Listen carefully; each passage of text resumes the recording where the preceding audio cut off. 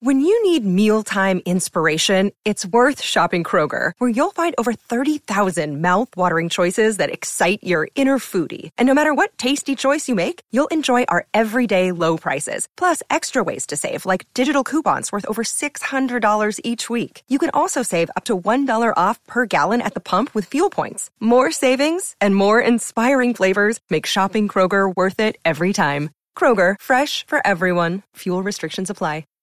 The Steelers aren't giving up on linebacker Bud Dud Dupree after all, and fans are angry. Welcome to the Steelers Update from Penn Live, where we keep track of all things Steelers so you don't have to. This is John Lucy reporting. Rumors of the demise of Bud Dupree with the Pittsburgh Steelers have been greatly exaggerated. The Steelers exercised Dupree's fifth-year option, agreeing to pay him more than $9 million in 2019.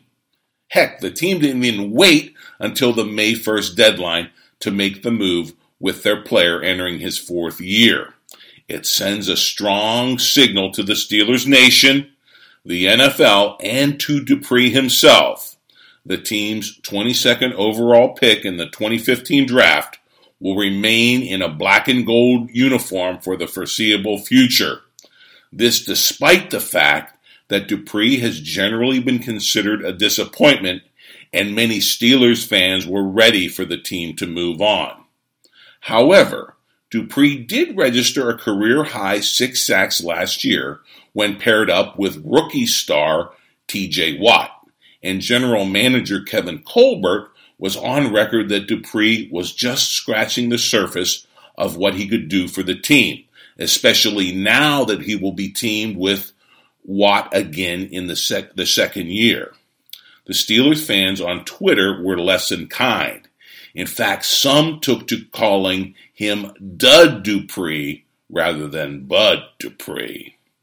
Jaguar Myers 1 wrote, "Harrison at 40 is a better linebacker than Dud Dupree will ever be. Congratulations to the Steelers for flushing $9 million down the toilet. No wonder they have cap issues." Neil OT50 tweeted, quote, "Not going to lie. Not a fan of exercising Bud Dupree's option.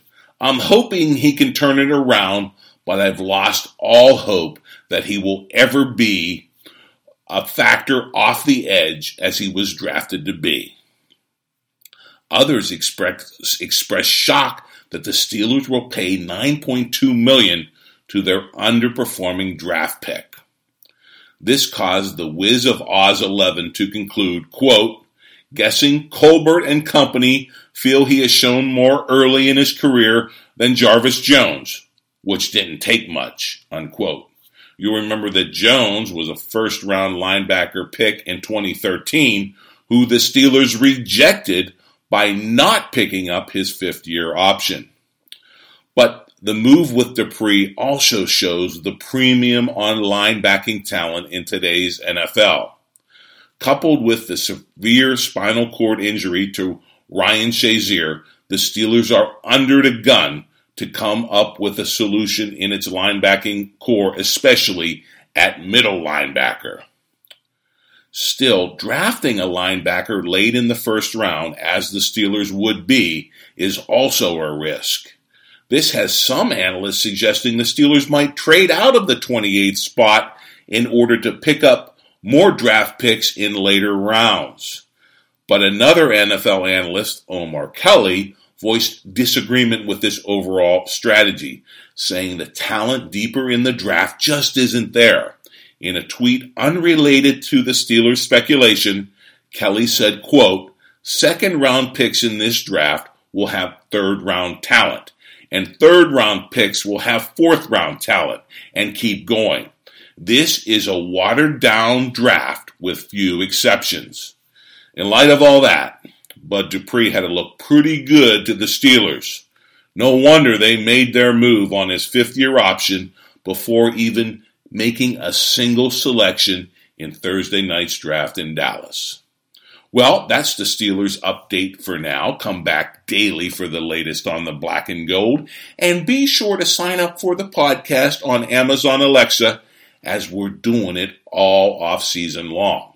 And of course, log on to PennLive.com anytime for real-time Steelers news.